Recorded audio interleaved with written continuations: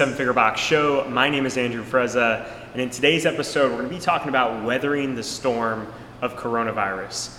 And obviously, coronavirus has been going on for months now, and there's no clear end in sight. And when I talk about weathering the storm, I have two main theses about this that I want to share with you. And number one is that I think it's going to be a while still, and likely you guys believe this as well. It'll be a while still before we get back to anything that looks like a normal, okay? And when I say normal, I'm thinking no longer needing social distancing, meaning you could fit more people in your classes. You don't have to space everyone out. You don't have to have all these gaps between classes. Your cleaning protocols can come down a little bit. I think it's gonna be a little bit before that returns. And then the other side of that is consumer confidence, right? You might have all the freedom from a regulation standpoint to run your gym fully the way you want to, the way it was run before, but the consumer confidence might not be there yet. So those people might not walk through your doors, and I don't believe they're gonna rush into your doors once the government or once local officials say, hey, we're good to go back to normal. So consumer confidence is gonna be a long way off. So my big part of this first thesis is that get in the mindset of weathering the storm, because this is gonna be a while. The second flip side of this is that if you can successfully weather the storm, I think we're gonna enter one of the best periods ever for the micro gym industry. And I think that if you can get to that point and be in a good position to succeed, that you're gonna experience the best 1 to 2 years that you've ever had in this business post-COVID. So let's first talk about how to weather the storm and how long you might have to weather the storm for. I'm thinking that 12 to 24 months is about the timeline that we want to have in our heads. We want to be able to survive. We're really thinking about, for the most part, breaking even during this time. Okay, not breaking even before we pay ourselves, but including paying ourselves, including paying our staff, including our normal expenses. How can we break even for the next 12 to 24 months? And then that way, we're in a good position where we still have some cash reserves a year from now. We have a membership base to grow off of. And once those floodgates are, so to speak, open again, we're ready to take on new members. So for some of you guys, that's negotiating rent decreases. For some of you guys, that's working with your staff to shift their roles around and get them to understand that they need to be patient as well. So I think a big part of this is just getting buy-in from your staff. For us, we're not necessarily paying our coaches any less, but there is this realization that they might not have the same opportunities for personal training that they had before, or specialty programs before as they did before. And with these things not there, they might not be able to bring as much home as they did previously. And that's okay, right? I want our coaches to understand, I want your coaches to understand that this is a time to be patient and be ready to weather that storm. So part of this is having the communication and the buy-in from your staff that they're gonna be in the trenches with you as you guys weather the storm together. And then for some of you guys, you need to really figure out a way that you can get their salaries down, get their roles down to a point that they can still survive, but to a point that the business can survive. Because if the business goes away, no one wins. So it's really important that the business does survive for both parties, the owner and the coaches that you have. This would also be a great time to do an expense audit where you print out your most recent bank statements, your most recent credit card statements, and go through and figure out what charges don't need to be there, what subscriptions can you go without, what things can you do away with in the short term so you can minimize that burn rate, right? That's a term that's often used with technology companies like an Uber or a company like that, where they're talking about their burn rate, because a lot of those companies aren't profitable. They have VC money that's backed them. They might have hundreds of millions of dollars in the bank, but they might be burning tens of millions of dollars every month and might not have a very long run rate. So it's important to figure out what is that run rate, okay? How much are you burning each month currently? If you get to a certain membership level, what would that change to? And how can you get those expenses down and get those revenues up to minimize that burn rate or get to a point that you are breaking even? There's a lot of gyms out there, a lot of mentors out there that are telling you there's no better time than now to build up your business. And I think that could be true for some. If you want to shift to more of a personal training style gym, if you have ideas to really step fully into the online realm or the personal programming realm, if you see that as a part of your long-term business, I would really go all in on one of those things right now.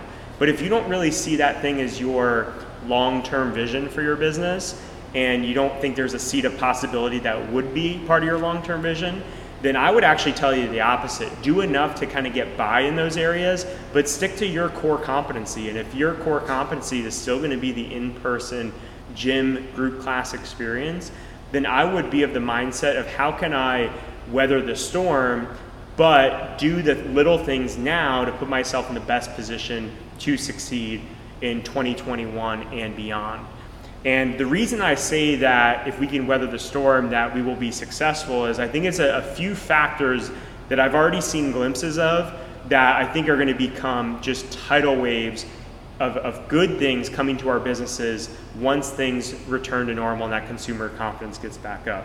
And the first thing is that I think consumers are going to be dying to get back into social environments. I think that people really miss that element. A lot of people that are working out at home are realizing how much they would pay now to be working out alongside other people, how much more value they get out of their daily workouts by being around others, by having the coaching, the camaraderie, the accountability, the music, the equipment, all those things that you provide. Even if you don't provide great one-on-one coaching, there's a really good element in the environment that you provide that just can't be touched at the at-home experience. The other thing is that people are realizing the importance of their health. I wish more people would even realize this. I think a lot of the effects of COVID are because of the current state of health of our country, but there are a lot of people that are being faced with the importance of getting rid of those pre-existing conditions, right? And the fact that they can do their part to potentially prevent themselves being at the effect of the next pandemic, they're seeing the importance of taking care of their health and prioritizing that, which leads into the next thing, which is a lot of consumers that I've seen coming to the gym for the first time and that will be coming to the gym 12 months from now are going to be very price insensitive. These are going to be people that if you have higher price packages, they're not going to balk at them. They're going to jump right on them. You know, if they still have had their jobs throughout the pandemic and they're still doing well financially, which I think there's going to be a lot of those people, not everybody, but there will still be a lot of those people, they might be doing better financially post-pandemic than they were 2 years ago. And those people now know the value of their health, and they're not price shopping as much what the gym is. They're saying, how can this gym get me the things that I want, the social atmosphere, the results that I want, and they're going to jump right on that. So I think we're going to go into a very price insensitive market where people are willing to pay a higher price point. And then finally, you have a lot of high quality coaches and staff that I think are going to be on the market, and they're going to be available for gyms to hire and build their team. And that's one of my next tips for you guys of when we get to how I think you can set yourself up for success is having the right team in place. And then I didn't say it, but another big important thing is gym shutting down. There's going to be a lot of consolidation in our industry. A lot of gyms are going to not be here. So if you're on the verge of not being here and you want to be here, okay, I've mentioned in other podcasts that I think now is a great time to evaluate whether you want to be a gym owner.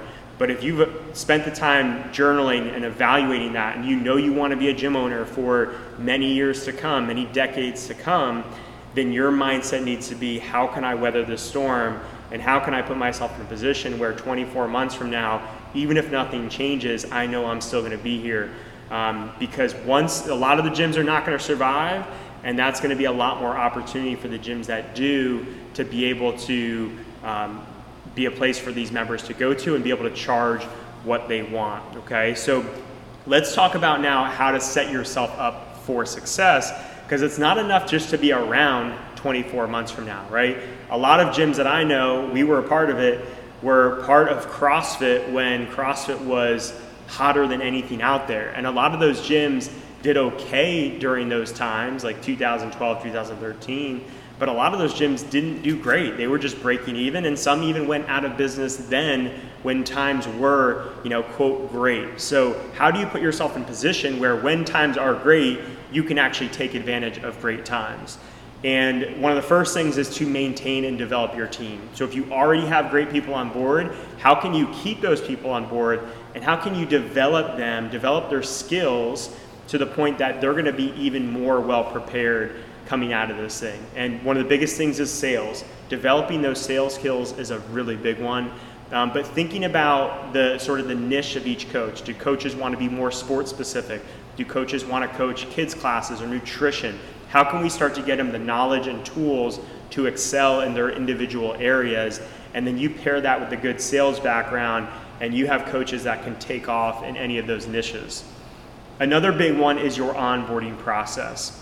So one of the things that's been awesome for us, two things that have been awesome for us as it relates to onboarding during this time is, number one, we signed up with UpLaunch, which has just been awesome for really dialing in and automating that onboarding process, but allowing us to get a no sweat intro with every single new member. And then the second thing, building on that, is that new members are expecting to come into a consult. They're not expecting to come into a free class. And I think the free class has hurt a lot of gyms like ours that are micro gyms. They have a higher price point. And I think that it's really important that you do start with a conversation. You learn about the person, you learn about their goals. Because if you want to sell anything that's more than just a group class membership, or you want to sell a group class membership but at a slightly higher price point, and you want to be one of the more expensive ones in your market, you need to start it differently. You can't just have people start with a free class because it's going to seem like a commodity, because it is a commodity. You're just selling that group class. Whereas if you get to know that person and you have ways to tailor that experience to them with personal training and individualized coaching, then that's a completely different experience. So dial in that onboarding process, and I'd recommend that all of you guys go to a process now that looks like a no sweat intro. I would do away with the free class, except for the rare exception moving forward. Another big one is pricing, okay? You gotta be priced right. You have to have some margin built in.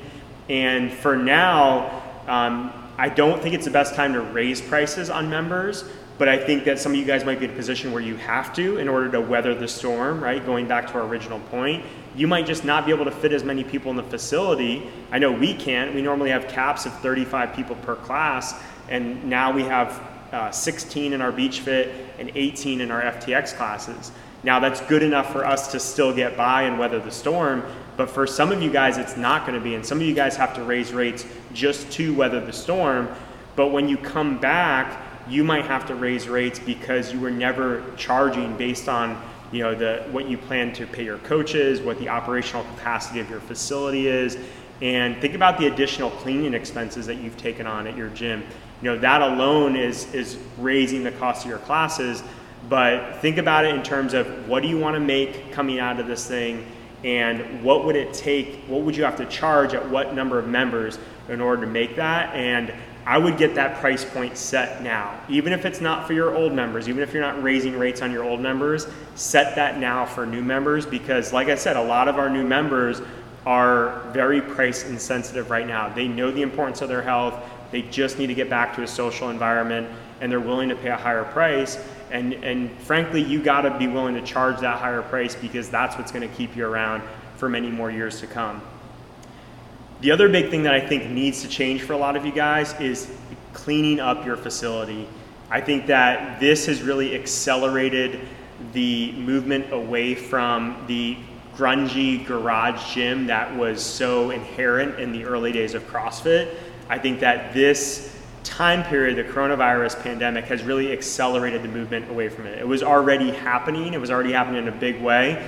But now I think there's going to be little to no place for that type of gym moving forward, because people are going to associate that visual, whether it's like an unpainted wall or a dirty floor or chalk everywhere, they're going to associate that with dirt and disease. And a lot of our members, it's not going to be it's not a black and white of like, okay, I wasn't ready to show up yesterday, and now the government said we're good to show up back to the gym, and now I'm ready to show up. A lot of people are going to have this time frame where they're unsure about showing up back to the gym. Or again, it might be their first time ever coming to the gym, and they might walk in and just be immediately turned off because in the back of their mind, they've been so conditioned for the last 6, 12, 18 months to look for things that are unsanitized or unclean and associate that with really bad negative feelings. So they might even not know why they don't want to sign up for your gym, but if you don't have a clean gym, if you don't have, freshly painted walls, you don't have clean floors, it's going to be a big deal moving forward. So part of this weathering the storm is that if you have little upgrades that you can make to your facility that are going to have a huge bang for their buck, I think paint's a big one, right? You just buy the paint, you put a little sweat equity in, and you can drastically change the appearance of your facility. You need to start making those little moves now, right? Do that while preserving cash. Don't buy a bunch of new equipment. That's not the right thing to do. But do those little facility upgrades that will really change that. Think about the person that when they walk in your experience and they're sitting at your front door, what do they see? Okay, they're not going to notice the random reverse hyper GHD that you have. They're going to see a visual, just a framework of the paint on the walls, how organized things are, how things look, and if that feels good to them, it's going to make a big difference. And then the last thing I'll say is continue to thrive at providing high energy, fun group classes. And most of you guys do this really well. That's not hard for you to do. But what I would encourage you to do from a very tactical standpoint is to actually have less classes on the schedule, that you get filled up to a certain point before you add more classes. Now, right now, you can make the argument that you want more classes on the schedule because you want less people in class and you want more room for social distancing. And I think we're getting some benefit of the doubt as gym owners, and the market's giving us some benefit of the doubt, where even if the experience is not great, it's still way better than working out at home.